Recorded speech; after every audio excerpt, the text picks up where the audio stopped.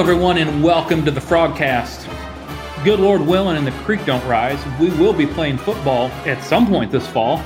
We're going to talk about schedule. We're going to talk about what could be going on the field. We're going to talk about some things that have happened off the field. That and a whole lot more on this episode of the FrogCast. Well, Jeremy, anything going on at TCU this last week? I don't know, man.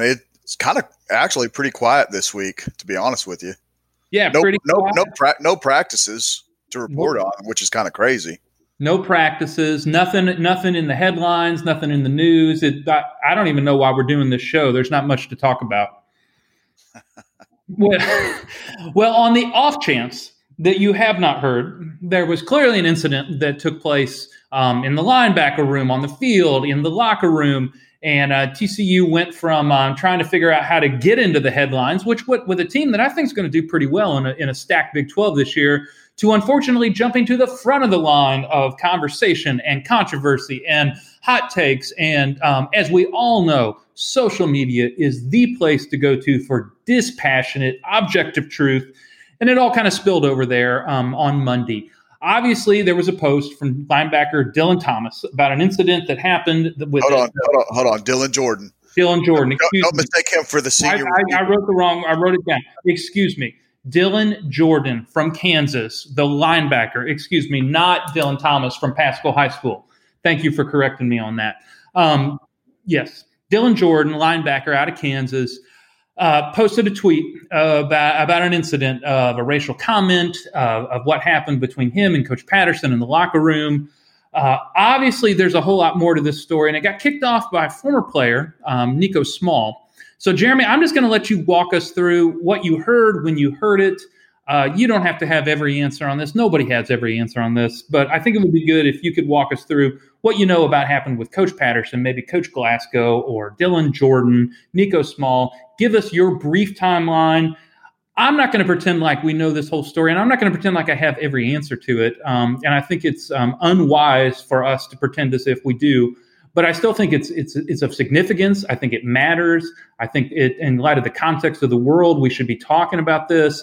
But I also think we have to bring some humility to the table on it. So we're going to discuss it, and I'm not going to pretend like I have every answer to it other than these are raw times, and I think it's important that we be wise with our words, and we're going to try to model that on this podcast. Yeah, it was a crazy Monday morning for me because as I'm driving in North Fort Worth on 820, I get a phone call, and the first words out of the person's mouth was, "You're not going to believe what I was just told." And I said, okay, well, good thing I'm sitting down. I'm driving. And I was basically told Coach P had used a racial slur. And at first I said, I was laughing because I said, there's no way Coach Patterson used a racial slur. There's zero chance that happened because he's not that kind of guy. And what I was told is like, listen, from what I've been told, it happened. And I'm just letting you know that it's about to hit the fan. And I said, okay, well, I'll be ready for it if it does indeed come out. This was probably about an hour before Nico even tweeted. So what my thought process was, I didn't even know how to approach it. Number one, I've got to find out, did he really say it? Number two, in what context did he say it? And I think we can all agree, no matter the context, saying that word is just plain bad. I can't defend Coach Patterson on that. I can defend his character and how he is toward his players. I just can't defend that. But when Nico comes out and tweet, we knew this was going to blow up very quickly. Within a matter of basically a minute, I'm already getting message that Nico is alleging that Coach Patterson has said this word and this and that. And by that time, I know there's already been stuff out there that he apparently did say this. So I'm digging like crazy. I got my shovel out. I'm going crazy. I'm trying to just get to the bottom of this. And I finally did. I finally got the context which was pretty similar to what Dylan had said in his tweet. From what I understand, what was told to me is that Dylan continually used that racial slur in his position meetings, in his linebacker meetings. And everyone knows who the linebacker coach is, Coach Glasgow. Coach Glasgow told him, listen, Stop saying that word. We don't say that word around here. And as a matter of fact, if Coach Patterson hears you say that word, you're going to get it because he does not like people using that word. And apparently Glasgow told Coach P about it. Coach P confronted Dylan and said, we do not use that term, but unfortunately he used the term when he was explaining that to Dylan. And then I guess hearsay, I guess Dylan had spoke with some players, and immediately some players thought that Coach P had actually called Dylan that term. And Coach P again goes to the locker room, tells several members of the team, I didn't call him that word, and he said it again. And that was basically how it was told to me. And Coach Patterson, he came out, he apologized. He admitted that he should not have said that word, but that's kind of how it all went down. It was just one of those things that you hoped wasn't true when I first heard it. Like I said, I've known Coach P for a very, very long time. And the first thought in my mind was disbelief because I can't see him saying that. I just can't. I could see him getting on to a player and yelling at him. I can't see Coach P using that term. So it is what it is. Whether Dylan Jordan is a headache to the program or not, you just can't say it. But the good thing is it appears that everyone's at least trying to move forward. There's been discussions. Obviously, they haven't practiced this week. Players and coach talked. I think Coach spent all day yesterday trying to talk to as many players as he can. Some people thought it was just the captains. No, he went individually and spoke to as many players as he can. And it's been a pretty emotional 48 hours, 72 hours for Coach Patterson, and obviously for some of his players. I mean, it's something that I think eventually everyone will move past, but I don't think it's going to get I don't think everyone's going to come to an agreement and be able to move completely forward real soon. Yeah, there's a lot going on there. There is a lot going on there. So you think about, let's spin this the positive way. The positive way is Coach Patterson is trying to communicate that this racial slur is not allowed in our program. Whether you're white or African American, we don't speak that way at TCU. So that's the best way to put it. And of course, I can only speak as a white guy, which is even though I would never tolerate that going on around me, you can't use that word even in saying don't say that word. And right. So that's kind of the double bind that Coach Patterson found himself in. And so you want to acknowledge that the root cause of this conversation was we don't talk that way around this program, and we don't tolerate that in our locker room. And of course, the thing that's paired to that is you don't say it in saying we don't say it.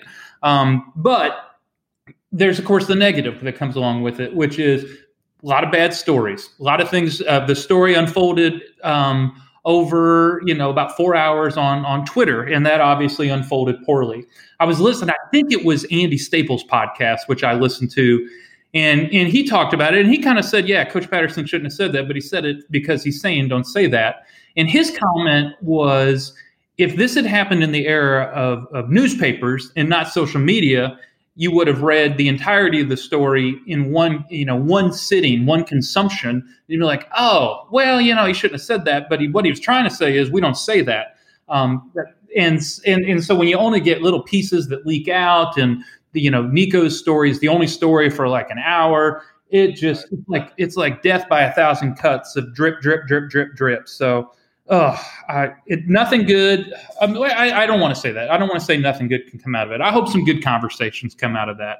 And I think you're right. There already has been some good conversations, and like I said, Coach Patterson spent basically all day. I know for a fact that.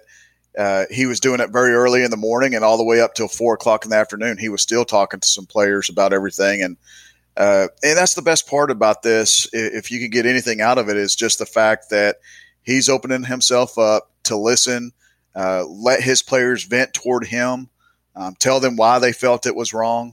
And he's listening and he's asking questions. How can I be better for you guys? And so I think you're going to see an obvious change in coach with this, but I think some good can come out of this, Jeff, to be honest with you. Well, that's good. Well, the one thing I want to say about this is, we've already stated the obvious, which is he's trying to model something for his program. He says racial slur he shouldn't say and trying to model that. And I don't want to pretend like I'm the guy that can moderate all this. And Coach Patterson doesn't need me to come to his defense. But the one thing I will say is I've tried to learn as a middle-aged white guy about what it means to be racially sensitive, what it means to lead an inclusive organization, even at a church. Look at Coach Patterson's staff. If he has racial attitudes, it's sure not reflected in who he puts in charge of his football program. One, two, three, four, five. Five assistants are minorities, 4 African Americans, 1 Hispanic. Obviously, Curtis Looper was a co-offensive coordinator. DeMonte Cross was a co-defensive coordinator. He has not been shy about promoting who he thinks is the best person, and over half of his staff are African American or Hispanic. So he doesn't need me to defend him, and I don't need to defend the indefensible either. But I will say that his desire to lead through who are the best people and not be prejudicial is clearly expressed through the people that he hires and entrusts with his multi-million-dollar contract. So absolutely. Caleb Kelly, I think about him. I think about bringing on Applewhite. These are young guys, and I will say this: sometimes the hardest job for African-American leaders to get is the first job. And he is not shy about giving them that big shot, whether it's Kelly into a P5 program, Applewhite into a P5 program, Fitch going from coaching high school in Dallas to coming on staff to come into a defensive line coach. He is not shy about empowering folks. He's not shy about empowering not only coaches, but players. I mean, how many times have we seen a 4-star kid or a highly ranked 3-star kid get beat out by a walk-on? I mean, and it does not matter the color. I mean, he looks at the individual as a person. Some say you have to look at color. And I don't mean to sound insensitive, but I really don't think he looks at color. I just think he looks at each individual as a person. And I think that's what's great about him. And when you see, you mentioned it, Jeff, social media, what have I always told you is the worst invention of all time? So social media. I hate social media. I think our world would be a better place without it, to be quite honest with you. But I made a tweet yesterday or Tuesday after Coach had sent out his apology and said that the fact that so many current and former players were quick to defend him speaks volumes to me, because those guys are the ones that know the most, not the guys. Not the people on social media who see a headline, which, by the way, national headlines should be ashamed of themselves sometimes, because it was, I mean, I couldn't believe some of the things I was reading. And I'm not trying to be a Gary Patterson apologist. I've already spoken clearly that I do not think him saying that word, regardless of the context, was right.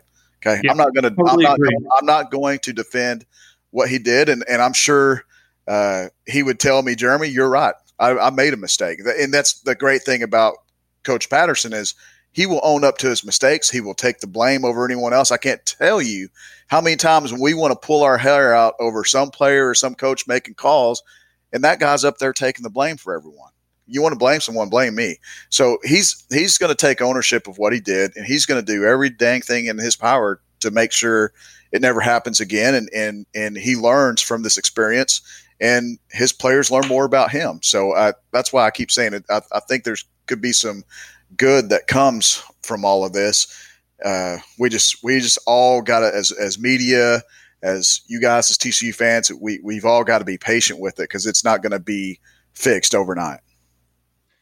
Well, my last comment on this is I used this in a sermon. I can't remember who I stole it from, so I can't give him credit. But anyone can say I'm sorry, but can you say I was wrong? And I think that is what I appreciate about Coach Patterson here. He's like, I was wrong on this. So I think that helps reset and brings a sense of humility to it, and helps you go forward with being wrong. And then one thing, if people haven't really paid attention to it, because there's been so many different avenues where you can go and see comments from players. I mean, some players are posting stuff on Facebook, some are on Twitter, some are on Instagram or Snapchat. There's a lot of different avenues players have come in defense of Patterson through social media channels.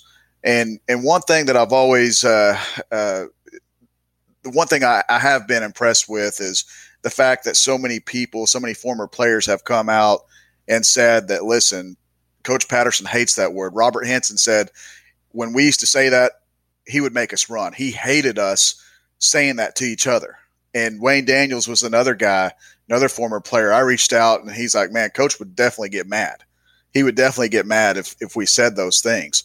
And that's why you have so many people that know the true character of him that have spoken out about him. And I think for that matter, because if we're talking about Mike Gundy, I didn't follow that as closely as I probably should have. I knew Hubbard did not like the fact that he wore the T-shirt, but and you correct me if I'm wrong, Jeff. I remember Gundy apologizing, but I don't remember as many former players coming to his defense or just standing beside him. Not nearly as much as what happened with Coach P.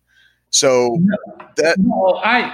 it's two different circumstances, and I completely understand that. But what I'm comparing is the fact that players are standing behind their head coach and standing with him.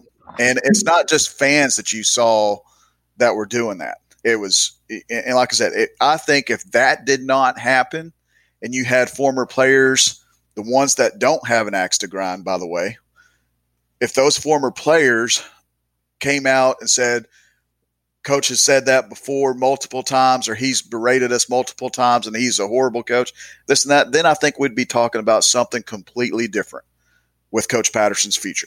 But for the fact of the matter that so many current players came out, so many former players came out, administrators, Chauncey Franks, one of the nicest guys in the world you ever talked to, he stood up for Coach P. So and Chauncey is not shy about speaking to racial injustice. Absolutely. So that's the reason why I think, and to be quite honest with you, we knew Coach Patterson would probably say something, but when you had so many of those former players and current players speaking up for him, it's almost like, man, does he even have to? Because look at everyone defending this guy. But he still came out and apologized because he knew that's what he had to do. He took that ownership in making that mistake. But that's why I think we're still talking about Coach going to be coaching at TCU until he thinks it's time to move on. And from what I've gathered so far, as of even today, I don't think TCU is going to have any type of suspension for him. Now, could I see Coach going in there and voluntarily saying, I'm not going to coach this game? Sure. I could see him doing that himself. Will he? I don't know. I'm just speculating here, but as of right now, TCU's not suspending him for any game, and the Big 12's not taking any action because they said it's an institutional matter. So we'll likely see Coach out there for every game this year.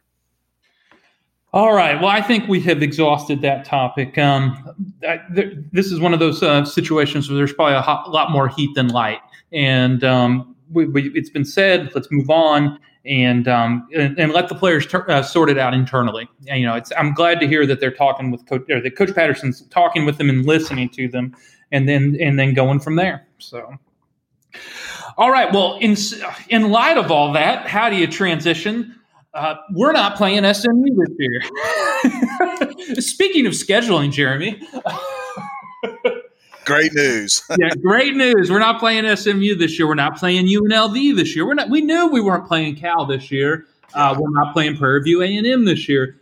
Will there even be FCS football this year is the real question, because once over 50% of FCS programs say they're not playing, then the fall season is canceled. The Big 12 has come out with what they call a 9+1 model, where you play 9 conference games and then you get 1 game at home. It looks like it will be you're talking about Tennessee Tech. If they have, if the FCS plays this year, maybe we'll have to scrape up a bottom of the barrel G5 MAC team that's looking to, get a payday. But what do you know about where the Frogs are in terms of scheduling that non-conference opponent? And also, do you think they're going to shake up the schedule a little bit in terms of what's already on the books? Yeah, I think the Big 12's got to revise their schedule because they're trying to give as much flexibility to the league as they can. just in case you have COVID cases or whatnot. I don't think someone had asked, so if they start September 12th and then they play again September 26th, they're just going to play every week. I still think the Big 12 is finalizing their schedule for the conference. But as far as non-conference, Tennessee Tech's been a team that's kind of been the team to watch out for, because that September 12th game, I told you guys they wanted to schedule another FCS since they lost Prairie View. And even when I did that story back when UNLV was still on the table, UNLV and Tennessee Tech were the two teams, along with SMU, in that non-conference schedule that they were really looking at. And I think if you look at it now, I would say I'm about 90% sure there's already a verbal agreement in place. I'd say probably about 95% chance there's already a verbal agreement in place with Tennessee Tech to come to Fort Worth. Yeah, they're not playing SMU. I know a lot of TCU fans are probably pretty stoked about that because they feel like they're taking it to SMU. For me personally, I would have liked to have seen that game, because I know that's one game. Someone had asked me today on the board if I thought that Coach Patterson didn't want to play that game like some were suggesting on the SMU site, and I could promise you, I pride myself on never trying to trick you guys, or I've never lied to you guys. I could promise you that SMU game was probably the most talked about game I heard out of Coach P's mouth since January. I mean, it was one of those games where they felt like they got snuck up on last year. SMU really caught lightning in a bottle. They had a good team. Bouchel's obviously a great quarterback. Reggie Robertson's a great receiver. But I really felt like if you ask Coach Patterson, does he want to play that game? Absolutely. There's nothing more. You're talking about a team that he's 16-3 against. There's no way in God's green earth that guy is scared of SMU. I promise you, he's not scared of SMU. And other than maybe Oklahoma and Oklahoma State and Iowa State, that was probably the game. I'll tell you this much: Cal, when the schedule was Cal, Prairie View, and SMU was the game that was circled on non-conference. I mean, they wanted that game more than anything. So I don't buy for 1 second that Coach Patterson did not want to play SMU because he was quote unquote scared to play him. But it's the rivalry is going to be gone for 1 year, but we'll see him again next year, and they're probably going to be missing a lot of key guys. I mean, obviously Bouchel will be gone next year, but I like what Sonny's doing over there. He's building a decent program, and we'll see how good they're going to be next year. Any plans that you know of what happened if the FCS pulls the rug out under this season? I haven't heard about that. I'll be honest.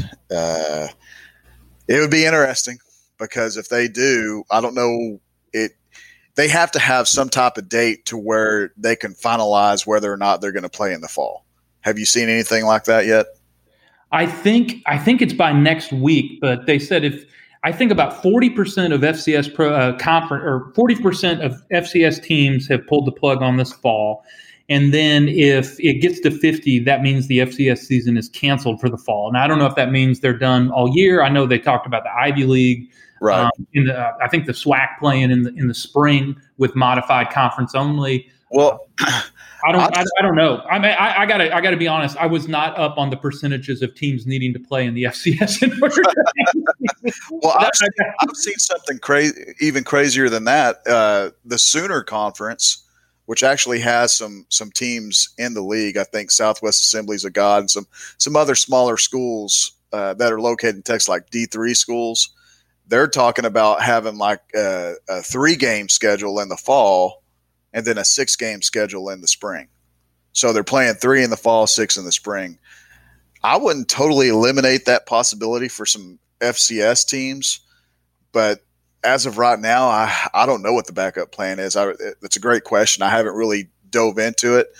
I would love them to be able to schedule someone like North Texas or even some of these schools that are a little close in proximity, like even Tulsa, maybe even a UTEP, something like that. If some of those other conferences can't fill out their non-conference schedule, I'll tell you this much.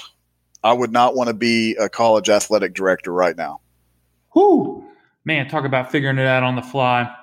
All right, well, that's a whole bunch of stuff we don't have answers to. So let's move on here. We do have Marcel Brooks on campus. We do have 5-star linebacker Marcel Brooks on campus from LSU. I'm just going to ask you the only question that is worth asking, and you don't have an answer for it yet. But he's put in a waiver. Do you think he's going to get it and be able to play this season? I think he's going to get it. Number one, because he's moving closer to home. He stated that was the reason why he wanted to be back in Texas, and he's literally going to. He had a chance to either go to SMU or TCU to be close to home, and he's literally, from what I understand, his family might even live in Fort Worth right now, so he's literally back home. If guys like JT Daniels can get a waiver approved going from USC all the way to Georgia, where nothing is like you're not talking about a guy wanting to be closer to home. He's just going to Georgia for playing time. If that can get approved, then there's little doubt in my mind that Marcel's is going to get approved. J.D. Spillman's got approved. He's going all the way from Nebraska down to TCU, and that was one of the ones that I was mostly concerned for, just because he didn't go to school in the spring. And that was the one thing everyone kept telling me, and I didn't want to really put it on the board because I didn't want people freaking out. But that was the concern with J.D. Spillman, because he could have taken online classes or whatever, because he left Nebraska in January and was just back home. And I know I posted a lot of times that Minnesota really wasn't looking at him, but Minnesota wanted him really bad. They wanted him, and Nebraska was blocking Minnesota from getting him. Scott Frost did not want him going to another Big Ten opponent. That comes straight from Ryan Burns, who covers our Minnesota site. So that was when he left Nebraska, everyone thought he was going to be a Gopher. So for TCU to get him is a pretty big deal. But if JD can get a waiver coming all the way from Nebraska, not going to school in the spring, he only had 11 hours to graduate. That's another crazy thing about it, is he didn't have to go to school very long to not even have to worry about a waiver. But he did. He didn't go to school. But surprisingly, we're going to see him. We're going to see him hopefully in the fall, and he's got a few class items he's got to take care of. But as far as waiver goes, NCAA is concerned, he is cleared to play. If he's cleared to play, I would bet my mortgage Marcel is going to be cleared to play. Completely agree. I completely agree. They're handing out waivers like candy. So looking forward to seeing Garrett Wallow and Marcel Brooks at linebacker. Watch out for Jamoy Hodge. I mean, the report I got today was Garrett and Jamoy were actually running first team through the first few practices, and Jamoy's still kind of learning everything. And what I was told is that he is so athletic that he can overcome not knowing the defense completely yet, and he's making plays. But that was kind of the same thing I was told about Marcel, is that guy is so athletic that he doesn't know what the heck he's doing right now, but he's so fast and so athletic that he can overcome his mistakes with the snap of a finger, and he just looks so much more athletic than everyone else. Lined up at defensive end. I think when we see those packages where, you know, the ones where they rush 3 down linemen and all of us were like, why is he giving the quarterback 11 seconds to throw? I think we're going to see Marcel rushing off the edge from a linebacker spot, not necessarily the edge, but from a linebacker position and going after the quarterback. So the guy can he can line up at corner. He can line up at safety. I mean, he can do a lot of things. He's going to be tremendous for their defense wherever he lines up. Well, and I can confirm that the post that someone had on the board about him bringing a swagger, I can 100% confirm that's accurate. Well, when you have a national championship ring, you have the ability to walk in and set the bar of what expectations are to win. So, and that's what does competition breed? It breeds better players. I mean, it's going to make that whole defense better, no matter who you are. I'm not too proud a man to say at 45 I still follow players on Instagram and Twitter. And Marcel Brooks said, Dylan Jordan's just mad because I came here and took his spot. And I was like, did he say Dylan Jordan or say bruh? Bruh. What was funny is that, you know, I saw the video And then who was it? Was it TCU Maniac that posted and someone said, that's not what he said. And then someone said, no, he made 2 videos. He didn't make just one. Marcel made two videos saying that bruh is mad because I'm coming to take his spot. I mean, he's not afraid of that stuff, man. He's confident. He's confident, and that's what TCU needs. They need a confident player like that. They need and it's not. Everyone asks, like, TCU, how much better is he going to make their defense? They still had the top defense in the Big 12 last year. Number 1 pass defense, number 2 run defense. But man, he's just another player. He's like the Isaiah Simmons at Clemson. I mean, he's going to be able to play so many different roles. And man, I can't wait to see it. Number 0. Are you kidding me? Watch out. I have said this. Even as the Frogs have had great defenses over the last couple of years, there is just something about having an attitude that is a hammer. I think of Davion Pearson.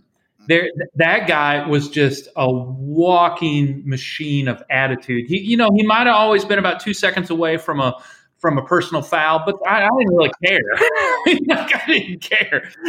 Marcel Brooks is clearly bringing that walking attitude, and I think it's going to be a great asset regardless of scheme. He's bringing a dog to the group. I mean, Paul Dawson was a dog. LaMarcus McDonald, straight up dog. And that's Darryl Washington, yes. Robert Henson. I mean, the list goes on. They're straight up just mean players, and I think that's what he's going to be. Yes. Marvin White. Oh, yeah. That's your favorite guy of all time, right? My favorite guy of all time. He's going to be old, but that's 15 years ago if you want to feel old. No, 14 years ago if you want to feel old. The greatest hit I have ever seen in person person or on TV in my entire life. You know what makes me mad about that hit? Is the only video you can find of it today is all grainy looking. It's the Outdoor Life Network. Yeah. I want someone to find that video, clean it up, put it in HD, and then put it back out there. We'll work on it. You can't see anything great on. I mean, you can clearly see the helmet fly off and the TT flying through the air on the side of the helmet. But take me back, Jeff. Take me back to that night. I will. 12-3, the greatest shutdown of Mike Leach ever. All right, we've gone a half hour, and we said that's what we're going to do, so we're going to wrap this up. Thank you so much for listening to the FrogCast. As always, we'd love for you to give us a rating and review on iTunes. Subscribe to us there. This is where we want to know more. We want to know Frog fans that care about TCU football. Subscribe to us so we can get the word out. Also, if you have not yet, you need to go join TCU 24/7 Sports, hornfrogblitz.com. All that's going on in practice, clearly off the field. If you want to know what's happening, Jeremy Clark is the godfather of TCU reporting, and this podcast is where we kind of sort it all out. So until we get together next time, and we're coming up on every week very, very soon. For Daniel Southern, for Jeremy Clark, I'm Jeff Mitchell. Thanks so much for listening to the FrogCast.